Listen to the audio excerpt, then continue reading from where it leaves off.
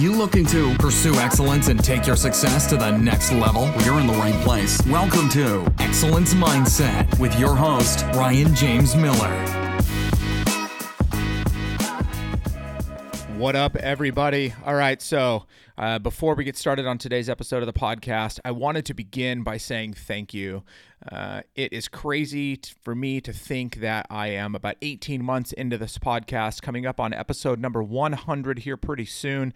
And as I do, I'm going to be making some really cool changes. I think some things that you're going to really appreciate are really that's a lot more consistent with the conversations I've been having on the podcast, the content that I've been producing offline or in other spaces like LinkedIn and YouTube and Instagram. And so just be on the lookout for that. Episode 100 is where that will likely drop. In addition, I'm going to be doing some cool giveaways leading up to that. Also, the reason you're hearing this intro is because the episode you're going to hear today was actually the result of me being a guest on my friend Colin Meaves and Cody Fairfield's podcast, yet to be named, soon to be launched. I was invited on by them. We recorded this conversation around stress, emotional intelligence, self and social awareness, anxiety, difficult conversations, leadership, just so many things, relationships, and it was a fantastic conversation. And so when we got done, I asked their permission to share this episode or to share that conversation with you guys on this podcast, which they obliged, and that's why you are going to get to hear what you're about to hear. So go ahead and enjoy this episode of the Excellence Mindset Podcast, and then be on the lookout for Colin and Cody's podcast, yet to be named, soon to be launched, that will be coming out soon. Thanks so much. Enjoy. So today on our podcast, we have our first guest. We still don't have a name on our podcast, but we have our first guest, and we're going to go with that first. So I freaking love that you just said on our podcast, and everyone's like, oh, our podcast. I know what that is. Yeah, right. Maybe that's our name. Perfect. It just happened to podcast. fall into our pants like that. But we have our first guest on the show, Ryan Miller. Hello, Ryan. Hi. And we are here to talk about stress. So we are going to just simply kind of keep that broad topic and then let the conversations kind of flow from there. Where do you guys want to start with this thing? Well, I thought what would be kind of cool is to, since Ryan has this business world or acumen of handling what seems like high stress situations, let's see kind of what how he defines stress, both personally and like maybe even in a business atmosphere. We're going to go to like definitions, like dictionary shit, right? Let's take a slight segue. Let's have Ryan introduce himself, actually. That's Go ahead and, point. Ryan, give us some background on had a guest yourself before. and how it can relate to this topic of stress, at least. Oh, that's fair. So let's see here. So, said in the professional world, so I do coaching of high-performing executives, entrepreneurs, CEOs, salespeople, and I do consulting for organizations of as small as 3. My largest client's about 1,500, helping with business development and sales strategy, but it always becomes a people problem. Host a podcast myself, got a business in the healthcare space. And What don't you do? I haven't figured that out yet. No. I don't lift really heavy weights. That's fair. I'm not strong enough for that. I don't do 21 unbroken muscle ups like Colin the superstar Meaves over here. I guess so. There's a lot of things I don't do. So I guess that's what I do. A good summarization of who you are, right? Yeah. Awesome. I wish. Very cool. So let's go ahead and kind of go back to what Cody was talking about then, and like give us some insight in your sphere of some different ways that you encounter stress. Yeah. So, I think it's pretty interesting because if we think about stress, I think that most times we would associate that with some sort of pressure that's being put on us, like some outside circumstance that is causing us to get outside of ourselves, to feel pressured. And so that's kind of where I typically go. I don't even really know what the dictionary would define stress to be. I think what's fascinating is it's probably one of the things that we have both the least and the most control over, and yet it's typically so out of control. Yeah. Typically, yeah. And stress, I think one thing that always I think when it comes to stress is it's often put in like a negative connotation, right? Yeah. And that instantly can shape your mind and what you think about a quote unquote stressful situation. And it like can just lead you down this rabbit hole. And, you know, like what's some ways that like when you think of stress in that sense that you use to like cope with it, or like how do you go about handling stress? So it's really easy to say that when I'm not dealing with it. Right. But something that you said was really interesting that I would speak to first, which is it has an extremely negative connotation. And I think that's a big part of our problem because I feel like there are a lot of good stresses or things that can kind of cause that to us that push us to do things that we otherwise wouldn't do, right? Like we can all associate with the fact that like in the gym, when you're under stress, right, you're forced to put yourself into the best possible position in order to hold that load. Right. Or it may push us outside of ourselves. So I think that like there's a lot of good things that can happen. I feel like for me, so, you know, we had this conversation earlier today offline, and one of the things that I said is I think that I've spent more time now than ever in this like self-awareness space for myself to gain a better understanding for what's causing my stress and then how I can better react to it. Because again, right, like it's coming from the outside. It is never like, I don't think, other than maybe some internal physical issue that's happening, like even the chemical stuff that's happening is happening as the result of some outside effect. Right. Or perceived outside effect even. Doesn't have to be real. Absolutely. Right. And that's even really big, right? Like our perception of versus reality. And so I think that for me, it's having a lot better mental and self-awareness has been a big factor in how I deal with it. So yeah, self-awareness is a pretty big word there. So like when you say like having that self-awareness, like what does that mean exactly? Like how do you view that in a sense? Yeah. So for me personally, and where I coach people on this idea is it's a complete understanding of who we are and therefore how we act and speak based upon who we are.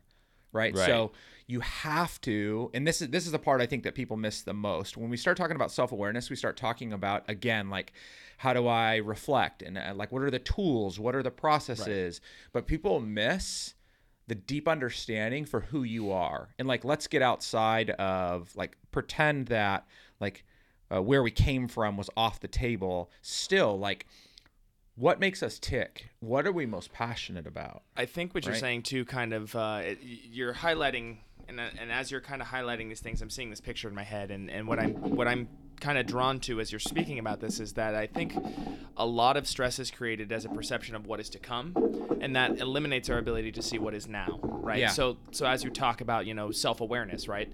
We're so concerned with something that's going to happen in the future that we forget about handling the things that we can handle in the moment. And so I know, like, from my own experience that, you know, the more that I can kind of, and using the phrase that you had, you know, the more I can be self-aware in that moment, the more I'm able to handle more stress, right? Because I can sit there and I can say, okay, the moment I have right now, I can collect my thoughts, put myself together, okay, I'm on good ground, right? Now I can take that step forward into the stress a little more comfortably, knowing I'm not falling apart heading into this, right? Yeah. And I think okay, wait, hold on. Yes. So like, this is where like we can interrupt really well. So I feel like that's a big challenge in what you said. So what you said is so I can be self-aware in the moment. I think that's part of the problem is we are trying to, like, when we get into those stressful situations is when we try and become self-aware and when we work on those things. So again, like in the context of something that's way more external and much easier to identify, it's I have worked on all my technique to snatch a 150-pound barbell. Right.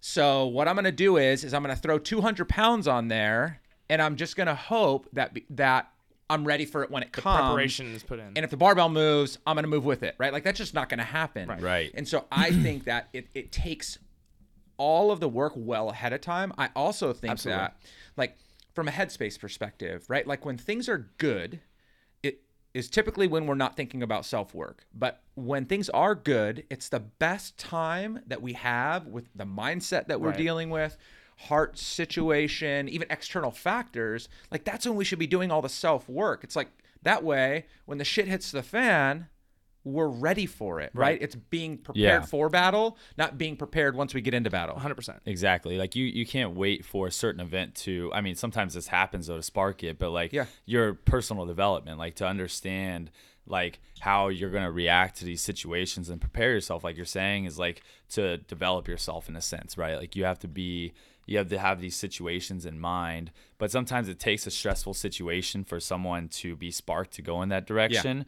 But then they then learn the idea of the preparation and development that next time a situation like that comes up, that they're, you know, for lack of better words, so well prepared and handle it so much better in that sense too. And I think that's the two parts of stress, right? So we've hit that. Obviously, you need to put the work in beforehand because you can't adapt on the spot to handling that stress if you haven't put the work in. So like you had mentioned, you can't snatch the 190 barbell or the 200-pound barbell if you haven't put the work in to hit the numbers below that. Right? But the other side of it is if you get to that point where you find yourself handling stress, what do you do with that after the fact, after things have calmed down, to create a less stressful situation should that situation arise again? Right? So I think that's kind of an interesting dynamic that we've hit on, is that there are two pieces to this. And it's not to say that if you find yourself under stress or under duress in the sense that you feel unprepared to get through it, but it's now, how do I take that second step in preparing for the next time that I encounter something similar or even something novel, but now I can rely upon the information that I've gained from the first experience and apply that to the second. Well, yeah. And again, like, yes, there are going to be circumstances that we don't prepare for, right? Like national tragedy, the loss of a loved one, like those things, like even though they're like in the back of our mind at this point, it's not things that we think about. But so a practice that I did for a while was a 5-minute journal, and I haven't done it in a long time. What's super helpful there is every morning part of what you were journaling was what challenges stood in my way that day. And so I think that if we take that out farther, like for me, right? So I have a wife, I have 2 kids that I love dearly. Like I would literally die for my wife. She is such a huge part of my world. Well, what if she died? Would I die too? Yeah. You know, like, and so you don't want to think about those things, but I think that there's wisdom in considering, like, then what? Right. Like, what happens next? And again, like, we don't want to think about the challenges because we're so afraid of them for the wrong reasons. Like Ryan Holiday's The Obstacle is the Way. It's like, that is, like, they're coming and there's purpose in them. And so instead of figuring out how we're going to avoid them for the rest of our lives, let's prepare ourselves when and if they do happen, so we can reduce, back to what we started with, like, so we can reduce the potential for stress in the first place. I think that's a big thing. Absolutely. Yeah, I think one thing that, personally speaking, that I remember, I had also done the 5-minute journal, and I think it helped to put more of a positive light onto those stressors in your life, you know, like the challenges, stuff that you're journaling about. But at the same time, like one thing that I've adopted and has worked really well in terms of growth and handling stress was taking like good or bad descriptors away from stress. Like, you know, putting, oh, this is bad stress, you're going to talk negatively about it. And then if it's good stress, like you're only going to have the positive words, like kind of taking out those descriptors and just looking at it in a sense of like, that's the situation that you're in. Now let's stay here and figure out what that plan of action is, instead of being like, oh, this is good or this is bad. You just got to handle it as it is and kind of see it as such. Yeah, no, I mean, I think, again, like, so much wisdom in that. And what's interesting is, so, like, you know, that works for you. Right. I think that, so when I'm coaching people, and so I see more so high-performing individuals, they have a tendency to be hypercritical of themselves in really stupid things, right? Yeah, they are really stupid things. Like we take the small things that we're so critical of ourselves in. And so for them, more often than not, as I'm helping them to prepare, I'm helping them to prepare for being critical of themselves, right? Whereas other people that are just unaware of their self, I'm helping them to be aware and prepare for being overly positive, right? Not having reality to the situations. So again, I think it's so important that we and we need some objectivity to like people around us speaking into us so they can see that too. But we need to understand our own tendencies before we can even begin to lay that plan out. Right. Because like someone will hear you say what you said, which again, so smart and like so wise in what you said, but they're like, oh, well, I want to be like that guy. And so I'm going to do those same things. And so I'm just going to say they're all neutral stressors and I'm just going to deal with them as such. Well, if I have a really negative view of myself and then the outside circumstance that comes in somehow challenges my value, my worth, my integrity, my judgment, whatever, my looks, then I'm crushed because I can't neutralize those things, right? It sounds good, but I can't. Well, it's almost like your neutral is negative already because that's your base. That's what you understand, right? Yeah, so absolutely. And I think what's extremely difficult with stress is that we could all be in the same room and under the same exact duress, and we're all going to respond differently. And so then to have somebody come in and say, hey, like I'm super stressed out and I need somebody to help me. Well, they come in here and be like, okay, well, Colin, Ryan, and Cody are all having the same stress. Well, I should be able to adapt this problem the same way for all three, which is totally not true because like you had mentioned, people have different areas of which they're self-critical or different areas of where they feel most vulnerable. And then having to dissect that, it does, and this is kind of touching back to your self-awareness idea, right? It's almost impossible for you to step out of that area without knowing where inside that space you fall. And so I think this is where like our role as coaches, and Colin and I being in more of a fitness realm and you being both in a fitness realm to some extent, but as well as in your business especially, that understanding and being able to identify things in people where they can't identify things of their own. Yeah. That's kind of a big key in our job the moment somebody walks in the door. Right? Because it changes the way that you discuss anything with them. Right? And how you discuss anything with them. The people who come in who are upbeat and positive all the time, you need to be careful not to break their reality so far that they feel crushed by it. Right. The people who come in who are high performers, you have to be careful when you coach them because otherwise they'll push away from you, not wanting to be coached because they've gotten here so far, right? And they're willing to just kind of push everything aside because they feel as if, well, I got here on my own. I don't really need anybody to help me get anywhere else. Yeah. Sorry, not to interject. No, this thought just came to my mind is reading the book Emotional Intelligence is there's the concept of not just having self-awareness but social awareness. I think that the point that he's touching on as a coach is like it's and you relate in the same sense is like it's a relationship more than anything else is that you're in the business of relationships and in our sense of like helping an athlete who may be a little more sensitive in the way that you talk to them about correcting a mistake or a movement fault that they're doing versus someone that's a little bit more hard-nosed and can kind of take a little rough and tough language. Like you have to have awareness of those situations and your ability to handle them as well. And that's another awareness, but social awareness. Well, so and even in that, right, nobody is there with the ultimate goal to lift weight or to do a ring muscle up or to whatever. Like, that's not the ultimate goal. That goal is a means to an end. Right. It's a means to accomplishment. It's a means to add value to my life. It's a means to make me feel better. It's a means to, like, even when I set my own focus around that identity of athlete, which I call myself that, and it's defined differently than other people would.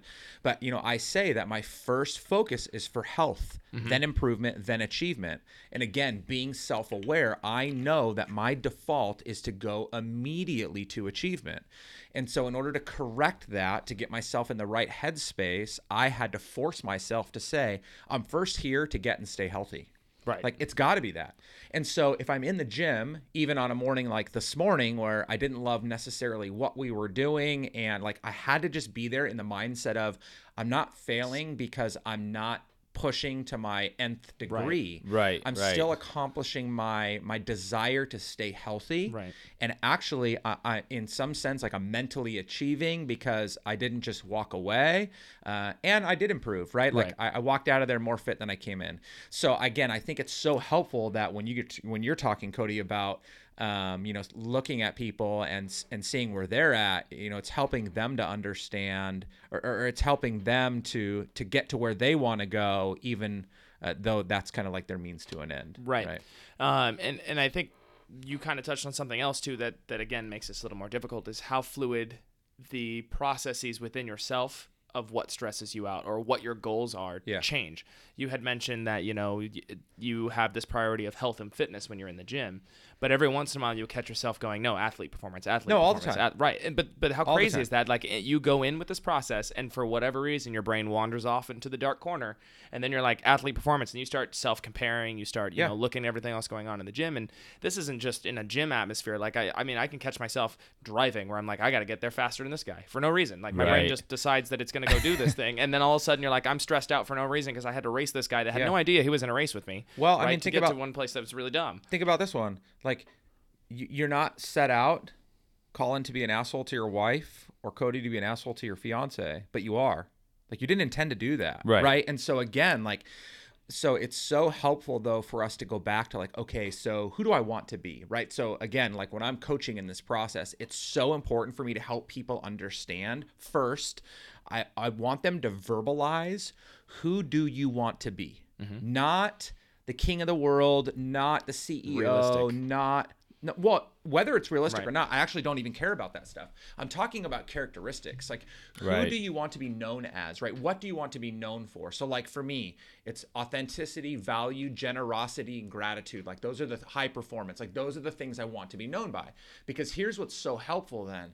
When you externalize those things and communicate those things to other people, and you give people permission in safe space to give you feedback, then again, like when you gave the example of the car thing, it triggered me. I use this one a lot in corporate workshops. I'm like, okay, so you say you want to be a good person, right? And everyone's like, absolutely.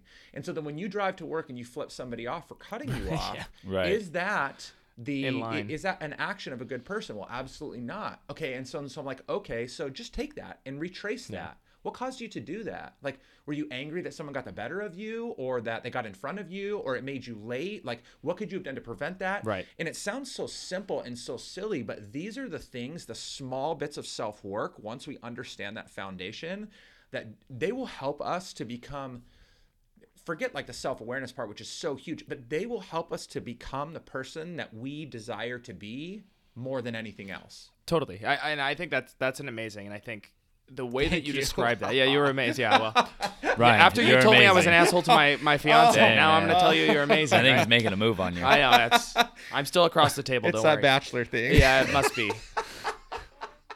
But the way that you described that, I thought was digestible, right? In the sense that like we tell ourselves so many things throughout the day about who we are, right? Yeah. And we're willing to sit there and say, I am this. This is what I represent. But there are people who may reflect upon our actions and the things we do, and they're like, that doesn't add up, right? How many people do you know who describe themselves as somebody who is a bad person? Nobody. Yeah. But how many people do you know that create bad action after bad action, after bad action? Maybe not even consciously. Yep. But when you call them out on those things, they externalize the consequence. Right? Yeah. They try to push it off, and what that leads to is enough. What's the word I want to use? Enough discretion between you and the people around you. And we talked about this last week when we talked about relationships, and that if you surround yourself with enough people in that way, you'll find yourself kind of starting to do the same, and almost self-manipulation of who you're trying to be or what you're trying to externalize to the world as a protection mechanism to not really be vulnerable to the places where you may need work, because you feel it's more important to project something than it is to actually self-reflect and change. Yeah. Yep. Man, like like so many things are running through my head. I'm like, I'm deciding which way I would like to go with it. But I think one thing that stuck out to me in the last couple minutes is like how much of stress is like self-inflicted stress by people, maybe because like they do something, but it's not in relation to like who they are. Yeah. And like they can totally eliminate most of the stress in their life by just understanding what their principles or values that they're living by are, and having those actions follow up with that, and like how much that would eliminate so much stress in people's life. Oh, I mean, so I used to work for the CEO. He was one of the kindest, most generous, giving. Like, he would have given any one of his employees any amount of money necessary for them to like meet their needs. Like, he was always first to give. Like, it was unbelievable how kind this man was. And yet he would get into situations where he would say some of the most cutting things to people by his choice of words, and he couldn't see it. And so finally, one time I was like, hey, like, I heard you say this. And he's like, I didn't say that. I'm like, no. You actually said that. And so it is, I think you're right. Like, we don't intend for the negative. Like rarely, right? Rarely. I mean, I'm sure there's times when we're angry and we do intend to cut somebody, and that's just a bad characteristic that we're trying to work on. But when we're intending to do good and be good, I think so often, again, as the audience or people that are on the outside looking in at us, I think that we need to do a better job with the people that we're in close relationships with of going to you and saying, like, dude, you told me that you want to be a good person, or you really want to be like the leader in your home and love your wife. But I just saw the way that you treated your wife. Like that doesn't align with that, man. Like, you know, what is that? And then it allows you, I don't want to attack you. I don't want to hurt you.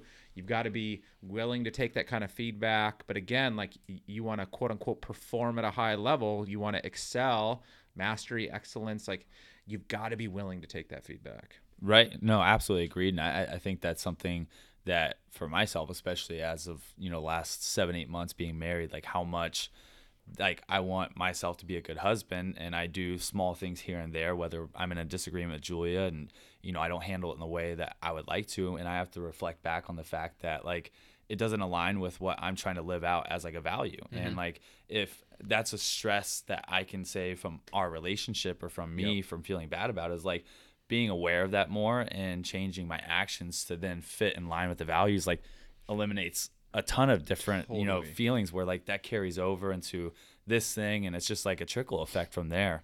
That was just the first thing that came to mind when you were kind of talking about that right there, at least. I think the most interesting side of that too is that it's funny how the people closest to you sometimes are the ones you hear the least, right? Like, or you hurt the most too. You know, like you physically hear them the most. No, hurt them the most hurt too. Them. Yes, you know, definitely. that's what I'm saying. Yeah, but I mean, even then, you do physically hear them. Like, you're legitimately hearing the words they say on a daily basis, but you're not actually intaking what they say because it's too close to you, right? You feel like, oh well, this, you know, we spend all this time together, or whatever you've built in your head that you're just like, I get that you're frustrated with me, but I'm not really going to take that to heart because we spend all this time, or because, you know, there's got to be some grace in the sense that we're not the same person and we're expected to live in the same house type thing. Okay, wait. So when you said that first thing, and then you paused and kind of like restated it, I actually really liked where you were going there, which was, I actually don't think we hear the right feedback all the time from the people that are closest to us. Like, agreed. Colin, you read Talking to Strangers by Malcolm Gladwell? Yeah. Like, he talks about this, like, in relation to Hitler and a couple of other people, but he says, like, those closest to him didn't see him as an evil human being. Right. Yet those that were far, far outside, they could see clearly. And so I think what has happened in relationships a lot of times is, for fear of being hurtful, for fear of tearing somebody down, or just the desire to love and care for people, we don't want to give them feedback that is anything other than positive. Right. And so we're not hearing, like, I mean, I'm super thankful for my wife. She tells me a lot, but if I gain 5 pounds, she wouldn't tell me. She wouldn't say like, hey, you put on a little bit of weight. Like, that's just like one of those quote unquote untouchable things. Right. And so I think that there are things that, again, it's super helpful to find people that love us enough, not that my wife doesn't love me enough, but love us enough to be objective in areas where we need it most. Right. Because we have those blind spots. Well, and I think that was kind of our original intent in creating this space for us to have these conversations, right? Is that not that we don't have a way outside of our podcast to do this, but to open a door and just be like, hey, we're going to talk about subjects and things that we deal with in our daily life, right? That we're having more private conversations about between us and our significant others, right? But it's an open door to other people to be like, hey, like, it's not that big of a deal to just talk about these things openly and have these discussions, and then to bring somebody else like Ryan in and you know, be willing again to have those discussions, because what some people may not know who are listening to this is that, you know, Ryan is a close friend for both of us, and he's been both extremely supportive of us, but also extremely critical of behaviors that we need to change, or behaviors that may be causing stress in our lives, right? And because of the relationships we've built with him, that's been possible. And even as we're kind of on the subject of not hearing those closest to us, in that sense that he's served a role that's allowed us to hear voices that have been coming in our direction, but that we may not have been paying enough attention to for whatever that reason may be, because you're external to the emotion that's attached inside of that relationship. Yeah. Well, and I mean, you've done it for me, and and I don't actually think I brought this up, but ever before.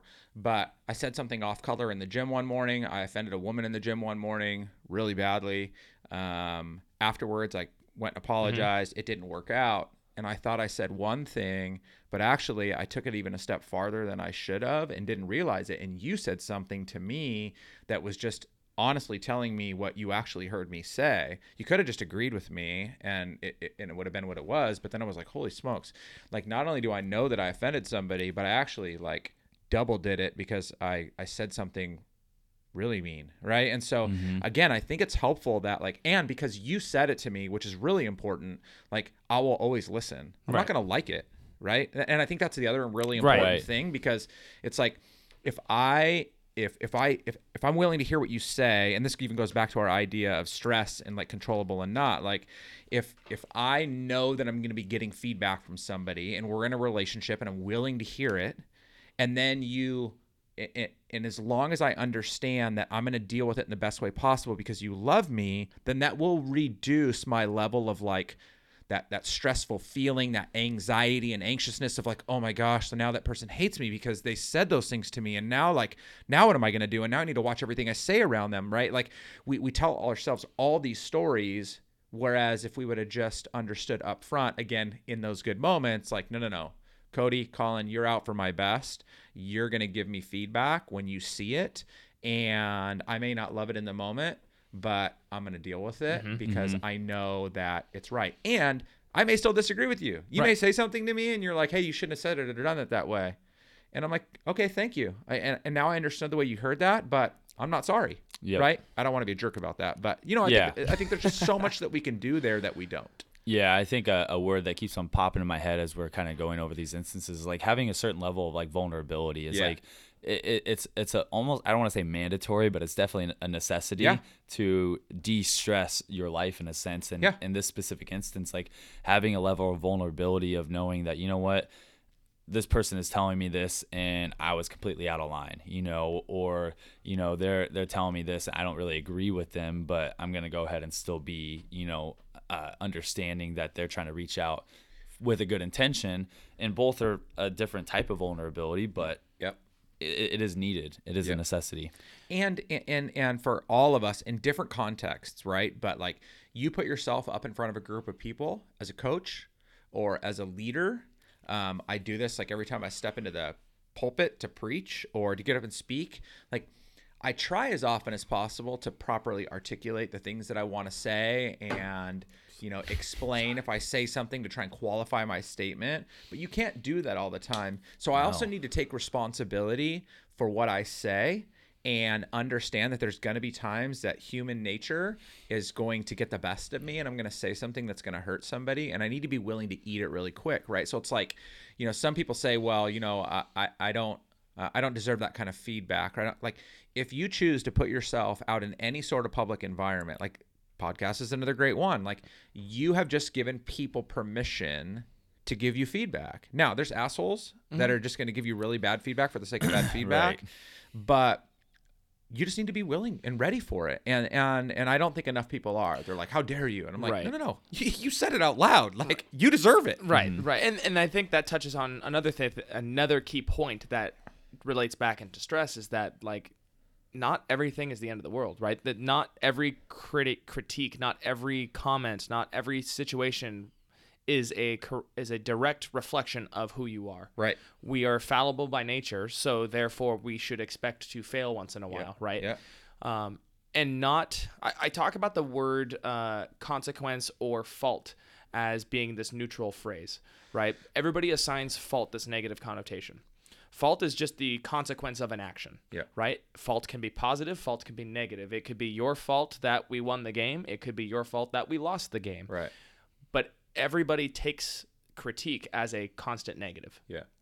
And I think that kind of what you are articulating is that we need to accept the fault of whatever the action that was created by our words Yeah. or by our actions directly, right? Yep. So, for instance, in the example you were giving, that in the pulpit, if you don't articulate something properly, that was your fault. Yeah. And Yeah. just to re-explain it is super simple. As a coach, if I'm up in front of the gym and I partake in some of the slapping around that goes around, and maybe I give an off-color joke, I have to accept the responsibility. It doesn't mean that I was intending to offend somebody, but it just meant that I had a moment of a small lapse that allowed me to be less than professional in the role that I am playing inside of that facility. Yeah. Right. But again, that doesn't mean that I can't rebound in the same minute, correct the situation, and then move forward. Yeah. Right. And I think that needs to be addressed more often too, in the sense that like, hey, like we need to be okay, one, accepting the critique, but two, we need to be okay talking to people in a manner of, hey, like that maybe didn't come off the way you meant it to.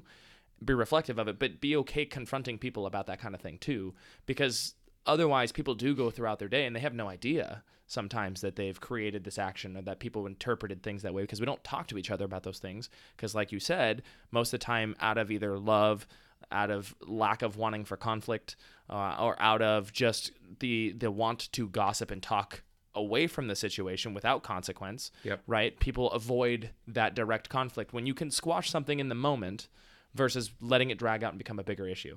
Yep. Yep.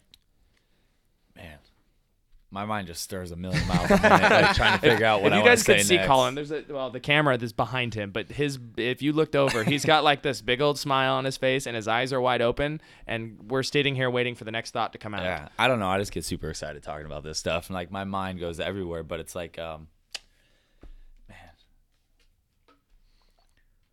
I lost my train of thought. Now it all went out the window. So I think that's like, right, this goes back to so something that you said, Colin, earlier that I think is super helpful for us to like at least speak to as we're talking about all this is this idea of vulnerability. And so we put ultimatums on our vulnerability, right? So like I am Yes. only going to be as vulnerable as you're going to be. Condition. Not as Right. you let me, but as you're going to be. Right. And so like this was another thing that I made a huge effort for last year that I have doubled down on this year is this idea of authenticity. And so I decided that now there are still some contexts that you have to protect a little bit more than others, right? So there's some guardrails to put up, but I just felt like if I'm going to preach this idea of being myself, and you should too, then I'm going to be myself. And when I'm having a really bad day, I'm going to let it be known. And when I'm having a good day, I'm going to let it be known. And when I'm stepping through the challenges of life, I'm going to let it be known. And what's been so interesting for me is I didn't put conditions on my audience, right? I didn't say like, okay, so I'm about to be really authentic, so I'm going to expect it back from you, or I'm going to be really authentic, so be really nice to me. But what's happened is, and it's taken 15, 14 months to do this, I get more people thanking me, first of all, for just being myself. And there's some ugly things that I share. But not only that, but thanking me, which always sounds so silly to me, but like thanking me for giving them the permission to do the same thing. Right. And it's like, gosh, like we need so much more of that, right? Like we talk about leadership, we talk about like stepping up and having influence. Do it. Like, Right. and Right. one of the best ways you can lead is through being vulnerable. It's being humble. It's being, it's just letting yourself fly. Like everybody needs to know, like, it's really easy to see that like, oh, that guy, he's pretty successful and he does well. I'm like, dude, I had a freaking meltdown 3 weeks ago, you know? Right. And like my marriage almost fell apart 4 years in. Like when they look at my marriage now, I mean, it'll be 19 years this next week. And they're like, wow, it's amazing, right? Like we don't argue, or very rarely, like things are really good. But I almost got a divorce, right? Yeah. Like I had thoughts of cheating on my wife running through my head. Like that's a shameful statement to make. Oh yeah, nobody And I'm wants not- to admit that, no, right? and I'm not saying that because I'm 15 years removed from that and I didn't do it. It's because I want people to know that like that's what life is like, right? And I'm not, and I don't even think I'm that amazing of a person anyway, but like I'm not like all put together. Like there's a lot of shit that goes on inside my head. And so I need people to know that. Like as a pastor, when people find that out, they're like, oh gosh, like whole protected class. And I'm like, no, like I want to hold myself in higher regard for a lot of reasons, but I'm still a human being and I'm still going to screw up. And I need you to know that. And so the more that I've done that, the more that that's helped strangers, it's helped my kids. Like my kids feel a little bit more, right? They're still growing and going through this, but they can be more like themselves. My wife, like this poor woman, right? Like she's been overshadowed by my loud mouth forever. So she has a hard time being herself. Right. She's a woman in a society that has continued to put down pressure on self-image and self-worth. And so she's fighting that. She's quiet and it has challenge in that too. And so it's like she has everything going against her. But yet, as I've continued to put myself out there, she has too. And so it's like it's lifting everybody up. And so I just think that we can be so much more vulnerable, back to what you said, of ourselves. It's going to hurt. Like that people are going to really crap on you. Like it's just going to happen. But I think it's worth it. Absolutely. I think you have to attest to your weaknesses, your deficiencies and stuff like that, because it takes like this barrier down where people start to feel like, oh shit, this guy is someone I look up to, but he feels and thinks the same things as me sometimes, you know? And I think that's the idea of like de-stressing a situation or de-stressing people can be in a sense of just simply like telling them like, hey, it's a sense of empathy too, where you're now able to connect in the sense that like they know you've been through this. You can say like, hey, I've been there. Like I understand what you're going through, and like you have this ability to connect with them now. That's like on an unprecedented level, and it never would have happened unless you talked about your shortcomings, your weaknesses, and stuff like that. I have my own opinion on this. Do you feel like, from this side of the coin, the way you're describing this now, that you being authentic to other people, do you feel like people immediately could recognize that? Like when you walk into a room, the moment you start talking, do you feel like that is something that people can identify you versus somebody else who comes into a room? So I wish I could say yes right out of the gate. I think no matter what, it takes time because people have been lied to for so long. So like I shared with you guys, like I'm in the midst of this debate on LinkedIn right now, right? Where this woman's like accusing me of like attacking her, and I'm not. And if she knew me, she would know that that's not my character or nature, and I didn't have a slip, like I really didn't.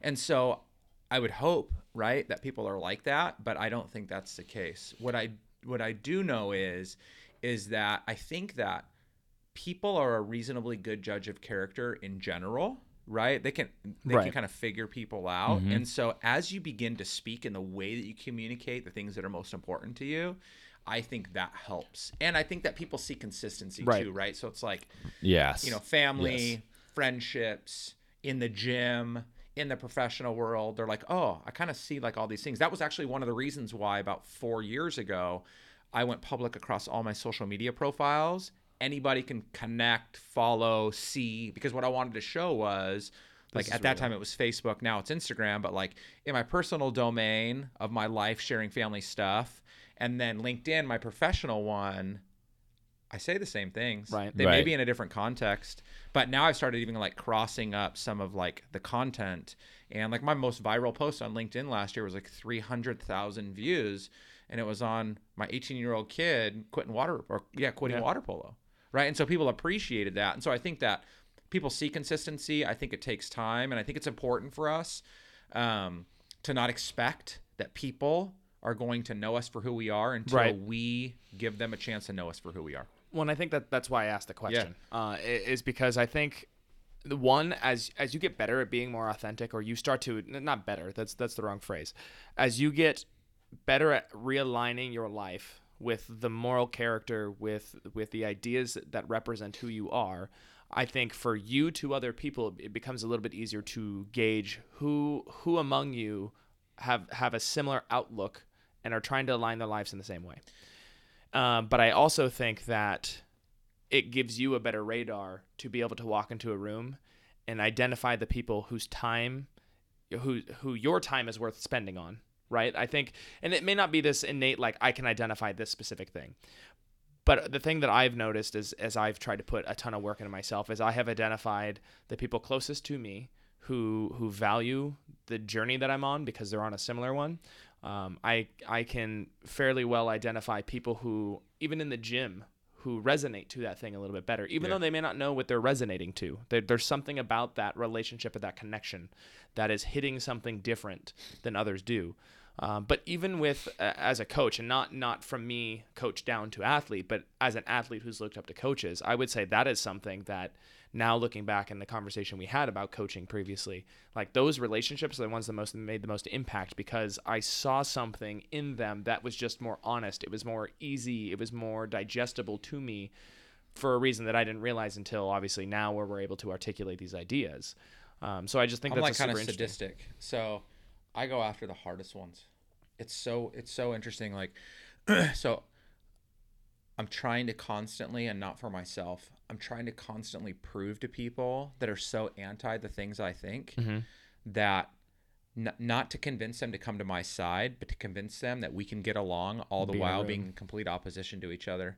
And it's been really hard. Again, like, you know, so when I'm teaching these workshops and I'm giving keynotes and I share with them these domains that I'm called to in life, I always preface it with like, okay, what I'm about to say is going to offend about half of you right now, but I'm okay saying it.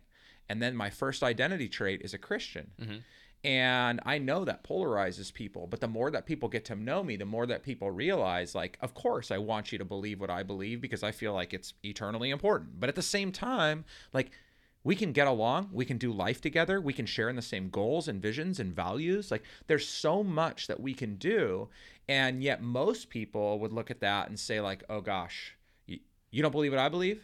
You don't think like I think? You don't share the same vision and values? Like, I'm in. Right. And it's really hard because I used to be black and white.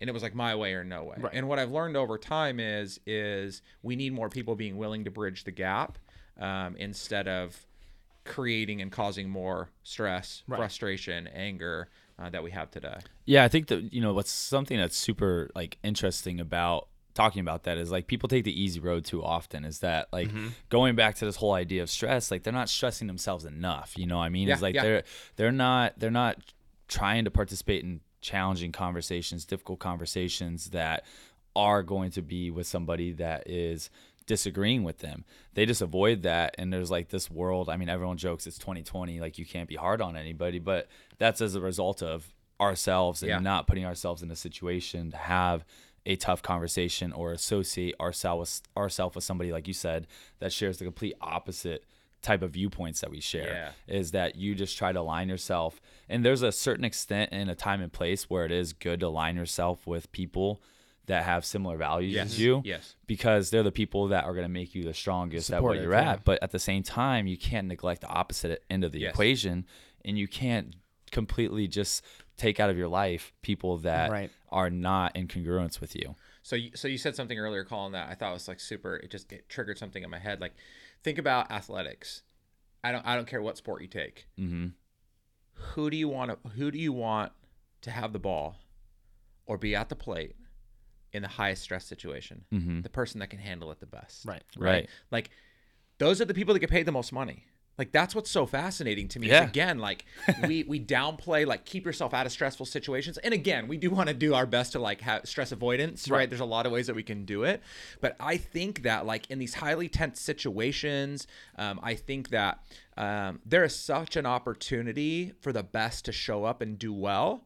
And so we need to change the narrative again around like, dude, like if it's game 7 of the NBA championships, if we ever get back to playing basketball, like I want the ball in LeBron's hand. Right. Or if it's game 7 of the World Series and, you know, and we're going to put somebody to the plate, I want Mike Trout at the plate, right? Like golf, hockey, like it's apparent in sports. It's absolutely apparent. Like the best players are the ones that get into the stressful situation and perform. They don't do away with the stress. They don't, they're not like, hey, okay, let's you get out of my way. You go over here. They're like, no. Throw me a fastball. Yeah. Give me the ball, right? Doesn't matter what's in the height of stress. It's like you just got paid a significant amount of money to do well in the midst of that. Like we should try and image that and reflect that in our personal lives. So looking at that, and I want to make sure we're good on time for both of you guys, because we're about 47 minutes in, but what I'm going to say I think might send us off a little bit of another 10, 15-minute rant here. So Are we good there? Where I don't everybody, care. we're good? Yeah, Okay, we're just good. making sure. So I talk for days. when we're looking at this lack of stress, and we had mentioned that, people are told, hey, avoid stressful situations if you can. Parents take their kids actively away from stress as much as they can, So right? dumb. Yep. We are told not to challenge kids in certain ways. We're told not to challenge adults in certain ways, right? You can't leave an honest opinion on a LinkedIn profile because people take that as mean. This person who has a PhD in something else thinks you're mean because you commented an opinion about something they said, right? Looking at what's happening today with and we'll finally touch it. It was kind of mentioned earlier, but with this coronavirus thing and this truthful pandemic that is happening in terms of there is an infectious disease that is spreading at a rate that nobody quite understands. There's a consequence to that nobody quite understands. There's a fear generated around this idea that we are not quite as we are not as in control as we had believed we were. Sure. We look at how far we've removed ourselves from stress, especially as a first world nation. Yeah. Do you believe that the stress that is being felt, the rush on the grocery store for toilet paper and water, which makes no sense, do you believe that some of that is delved in the fact that the majority of the population legitimately has never encountered a real stressor in their life where they are actually out of control from the mechanism working in their direction? Because most of the time, you had mentioned at the very beginning, most stress is where we have the most and the least control. Yeah. The difference about this stress is you really don't have control of this until we actually have control of it, right? Yeah. And we're not quite there yet. And we're watching these people do things that they would never do on a normal circuit. They didn't do it a week ago, and the story was out there a week ago. Yeah. Right? And now the way that they've responded, this panic that's occurring, not preparation necessarily, but it's panic at this point. How much of that do you think is tied into the fact that we avoid stress? I have like a bomb loaded, so before I drop So mine, I have the same thing, go ahead. dude. So like, social media Told you I'd rile you up. is just like the cause of so much stress, right? Like I at least I see it as such. Like people can say whatever they want, right? And then people take what someone says as complete truth instead of just looking at it from a rational viewpoint. Right. And then here we are. Everybody, I mean, to a certain extent, has exploded because of the amount of exposure that you have to key, pertinent, relevant information. Right. But, what kind of lens are you looking at it through too? That's just what came through my head. Yeah. So, I mean, I definitely think that's a big part of it. I mean, I think that, the attention, the story, the news, it's what drives so many things. Like there's that special on Netflix, Don't F with Cats. Right. And the kid was I fueled. have not seen that, but I've heard about it. Yeah, the kid was fueled by the fact that he was getting all this attention. And he ends up like eating somebody later on. Got it. But so where I go when you started to talk about that is this. So there was a book written in the last year called The Coddling of the American Mind. And that was written as the result of an article that was written for The Atlantic. And I don't want to get into the whole story, but the premise of the book is basically this idea that we have created a society that does not know how to deal. They don't have the tools in order to deal with heightened levels of stress, challenge, conflict. And so that's why the immediate accusation to we differ in opinion is you hate me and you say that I'm worth nothing. Or in the sense of this pandemic that's going on right now, like again, like we don't even know how to deal with it. And so I think one of the things, and there's a lot of other challenges that are coming into play, but like I think that we need to come from a place of like it's okay to be afraid. Totally. Right. And I think that's gone. Right. It's either don't fear. You fear, you've given in, right? So like I think that's a problem. I think that we are just at an absolute train wreck in listening to what's being told to us, for better or for worse. So, I have no horse in the political race, and yet our current president stands up, and over the course of the last few days, he's addressed the nation a couple of times. Clearly, there was times he could have done a much better job. There was other times he articulated pretty well, and yet one group of people blast him for every word. The other group of people is like high on his horse and like, on his back, perfect. Excited for him the whole time. The best speech. Yeah. And so like we no longer know how to deal with challenge, right? We don't, kids, gosh, I actually took a ration for this one. So like kids and participation trophies, right? Like we don't fear failure. I love this topic. But here's what's hard about this. So I'm actually going to give you guys a story, and I didn't know how to respond. So my kids listen to me all the time talk about the fact I hate participation trophies, right? Like it's a joke, blah, blah, blah, blah, blah, whatever. So my youngest daughter, Chloe, she's 10. She goes to her swim banquet. She does club swim. And she goes up and she gets her like award for the year for, being a part of, the swim club or whatever. Yeah. And then a little bit later, one of her friends, her really, really good friends, goes up and gets an achievement award, like for a standout for something. And so we're leaving, and I just took Chloe home in the car with me by myself. And I'm like, babe, are you excited? Like, it was a really cool little award. She goes, no. I'm like, what? She goes, it's just a participation trophy. It's like so lame. And so it backfired on me in the sense that like, no. Like, that's not what I'm trying to say here.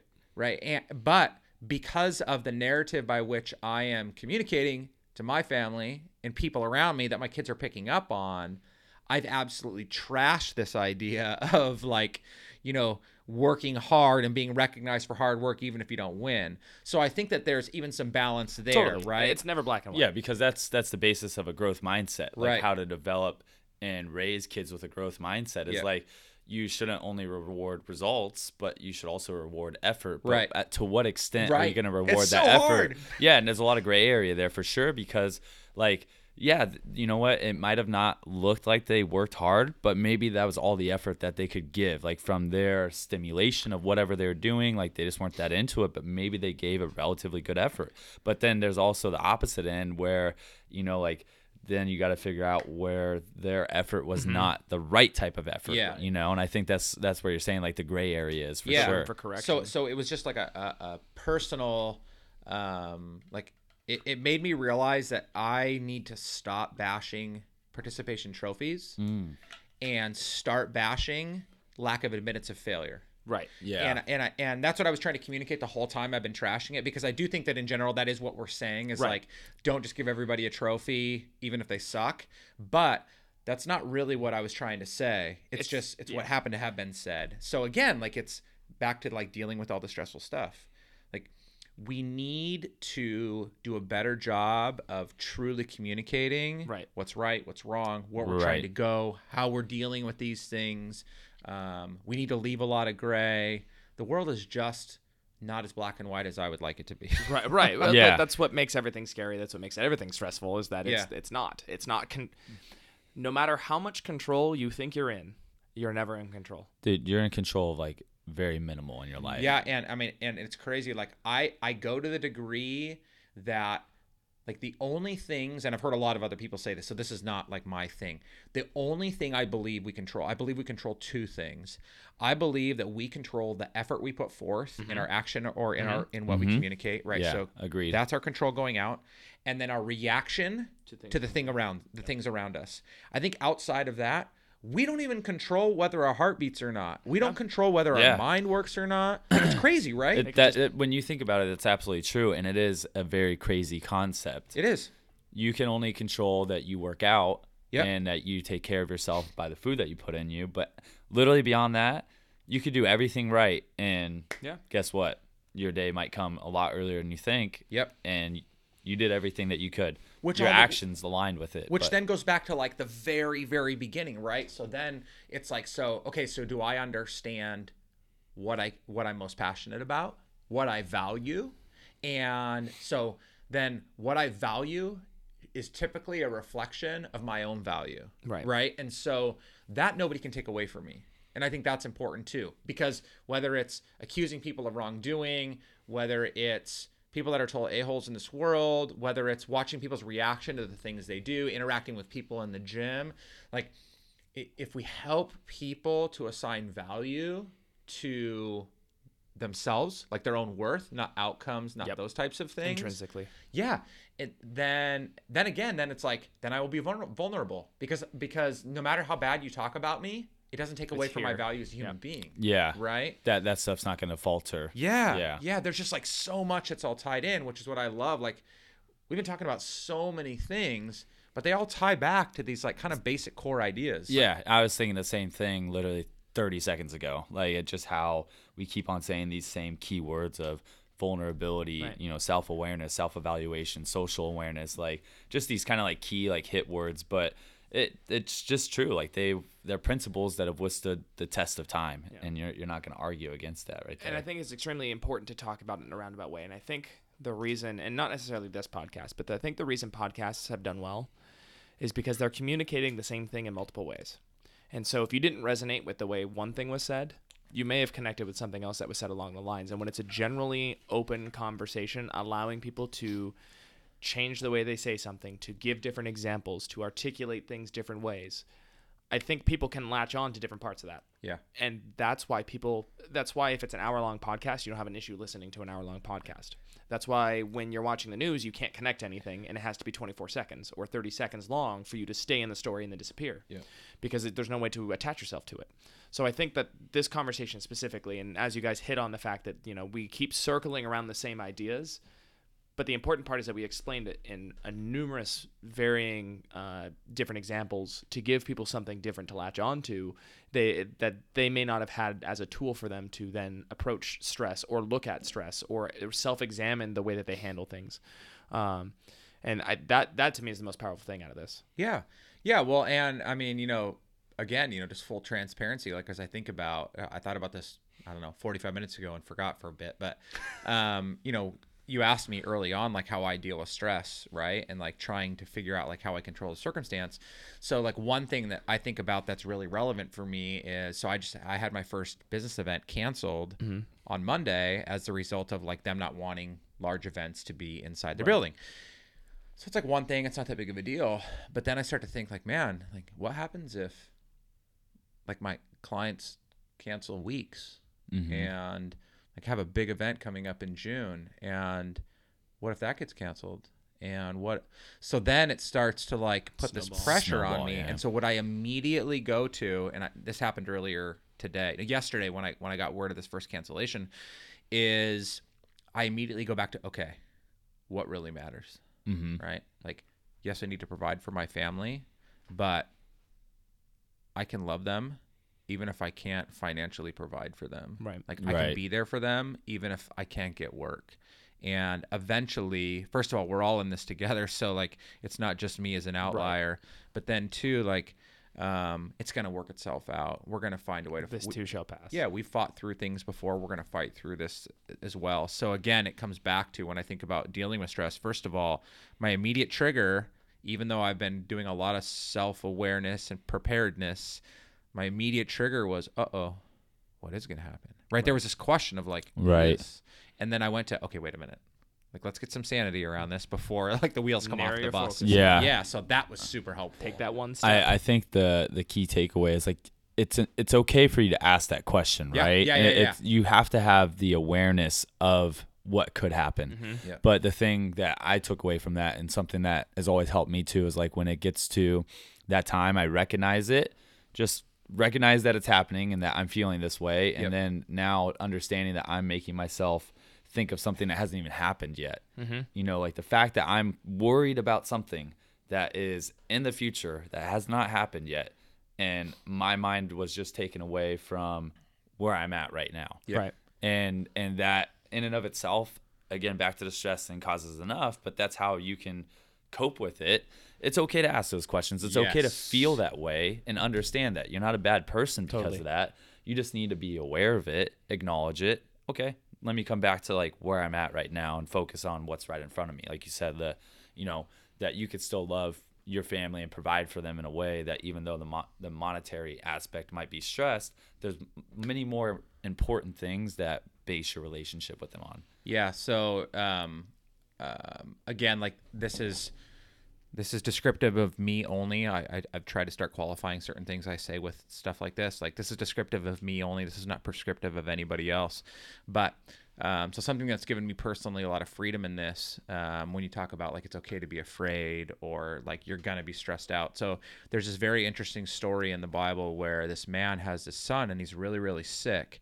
And there's it seems to be that he has faith in Jesus previous to this happening. He actually goes to Jesus and he asks for his son to be healed. But his statement that he makes is, I believe, help my unbelief.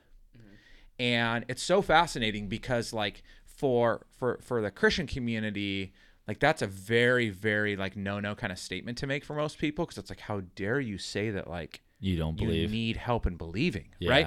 And so for me, it's freeing, because here I am in this book that, you know, or the words that are in this book that I trust so deeply, and I read this story and I'm like, oh man, it's okay to doubt, to fear, to struggle, to hurt, to be scared, to be afraid. Like, it's okay. Like, no, I don't want to live in that environment. And I think that it's unhelpful. It's bad. Like, it's the wrong thing to live in this constant like cycle of fear and anxiety and stress, right? Obviously, sometimes we can't even control that, but it's okay to feel that way. Yeah. And I think that people need the permission even to that, because when you start to, again, going back to vulnerability, when I start to bear my fears and my struggles, I'm looked at as weak, Yeah. right? And it's like, dude, that's not the case. As a matter of fact, like if we all band together in the midst of like, hey, like we're weak, but together we can get through this, right? We can step through this. Together we're stronger. Like there's just so many things that benefit from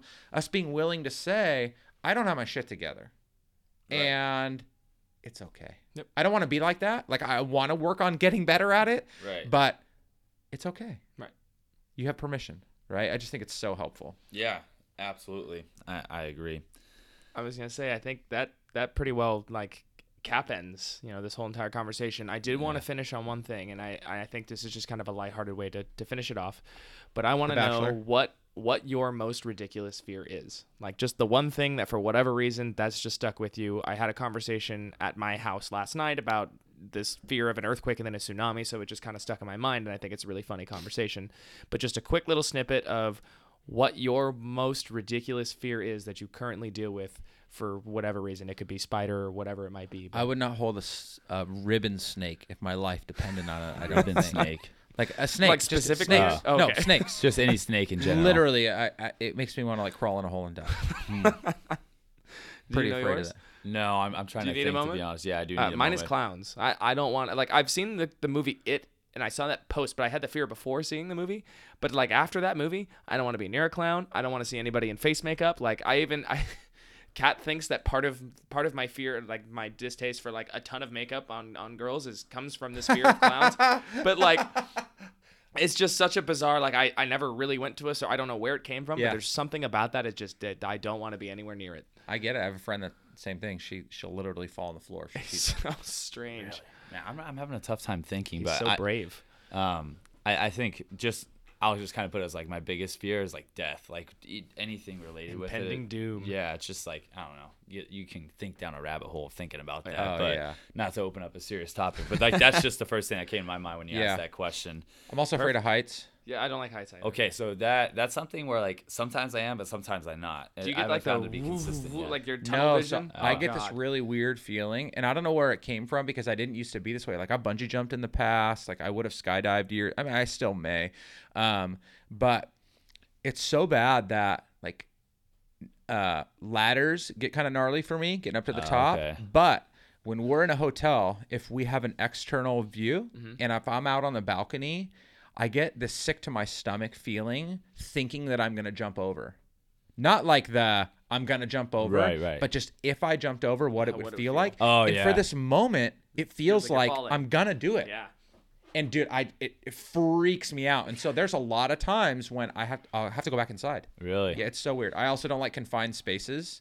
Oh, I'd have to say, Claustrophobia. yeah. I would have to say actually, if I were to say like one of those things, like it'll be the most random time. Like there'll be like, yeah, you're in an elevator, but nobody's in there, and then it's like, Yeah. all of a sudden it's like, dude, I'm in such a small space, and it just randomly like creeps up on So you. if you out want of to nowhere. scare everybody, you're gonna put a ribbon snake with a clown inside an elevator that's up really high. Yeah. That's pretty much what And this is open delved the to. door. Yeah, and then open the Right. door. Exactly. So I think that was a great place to wrap it up. I'm glad that we kind I of ended got it on that. one Uh-oh. more question actually. I've been thinking about it since the middle of the podcast, Got and it. not Yes, telling myself to yes. forget it.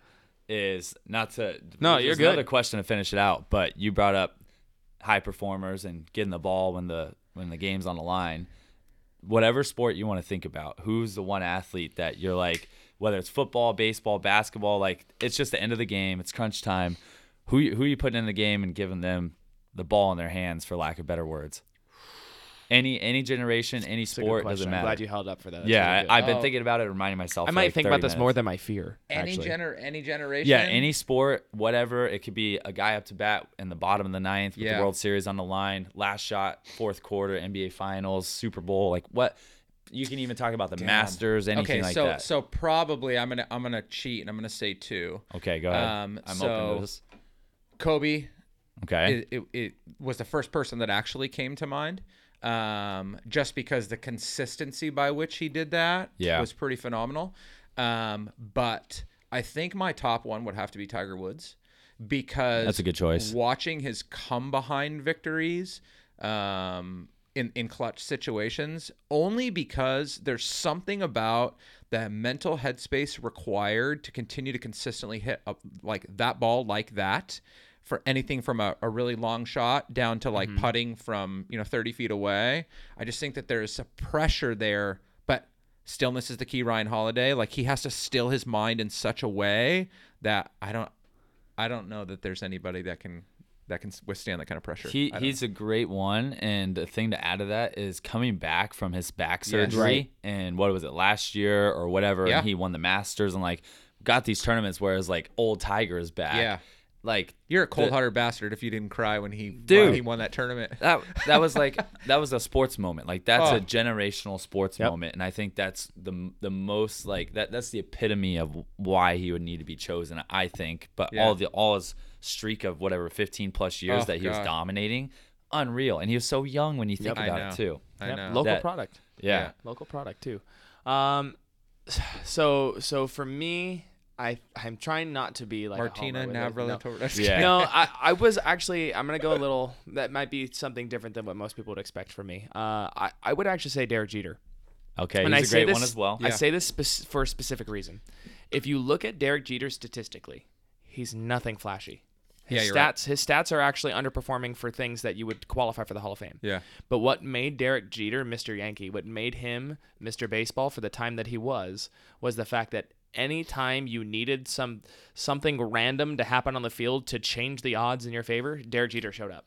He was there, that backhanded flip to home plate, something that lives forever. Iconic moment for sure. Yeah. And Okay, so you want to know what's so crazy? Like, I know you said last question, but like, No, this go just ahead. happens. Okay, here's what's so fascinating, and I love the fact that you said like he was nothing flashy, because when I thought about clutch, like what I always think about hometown was the Angels 2002 World Series. I know where you're going. I right? think.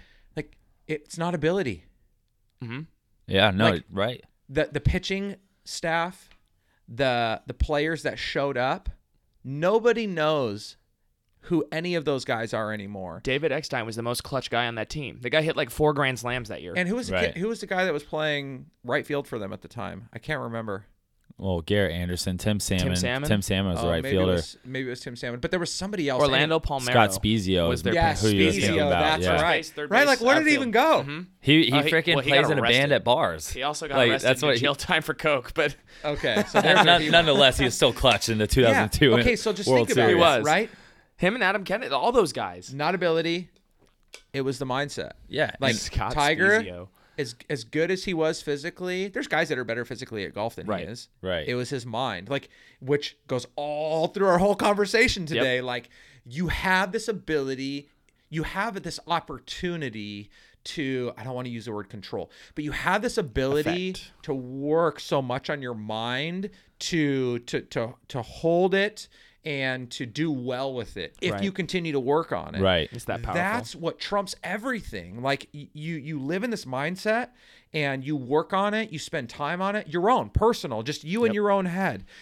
Dude, I mean, you can kill it. Like, I'm not one about like throwing stuff out there and it comes back to you, but like, you want to go kill it in the world, just work on your mind. Yeah. Like, the more you grow, the more you can do. You want to throw up crazy amounts of weight, work on your mind. It'll get you there. You want to Agreed. become a better athlete, mind, parent, child, whatever. Like, there's so much you can do when you work on that. Totally. Agreed. Yeah, I'm 100% on board with that. I think that's another good podcast. Like the down the road, we don't have to do it today. Oh, yeah, we're gonna shoot. Yeah, of like So another question of genetic, like being genetically gifted, Yeah, versus like having to put the work in, right? So just note that for next time at least. Absolutely. But yeah, I think mine, hands down, Michael Jordan's number one. Like he's just true. I love the 90s Bulls, like when they had the 2 3-peats, and Phil Jackson. I've read a lot of books that he had like players read. So like I don't know, MJ's number one, but didn't cross my mind. But after you said Derek Jeter, he's definitely like a close second. Yeah. Just for me, being baseball, like completely surrounded by baseball growing up, like he was just one of those guys that I didn't appreciate until after his career was over with, how much he like brought to the table. And like you said, not just being flashy with the stats, but MJ just for showed sure. up. Yeah, both of those guys. Flu game just plays in my mind all the time. Crazy. Like that's mental capacity to get through that is unreal. So Yeah. that's I think that's a good place to wrap it up. I think that's another end of a podcast there, guys. So hopefully you enjoyed listening to us ramble on to multiple different subjects, multiple different questions, and thank you, Ryan, for spending some time with us to enjoy these questions that we have to explore. Absolutely. Super Thanks, awesome. Ryan. Thank you, guys. See you later. Thanks so much for listening to this episode of Excellence Mindset with Ryan James Miller. If you enjoyed today's episode, please leave a review and subscribe. And for more great content and to stay up to date, visit RyanJamesMiller.com. We'll catch you next time.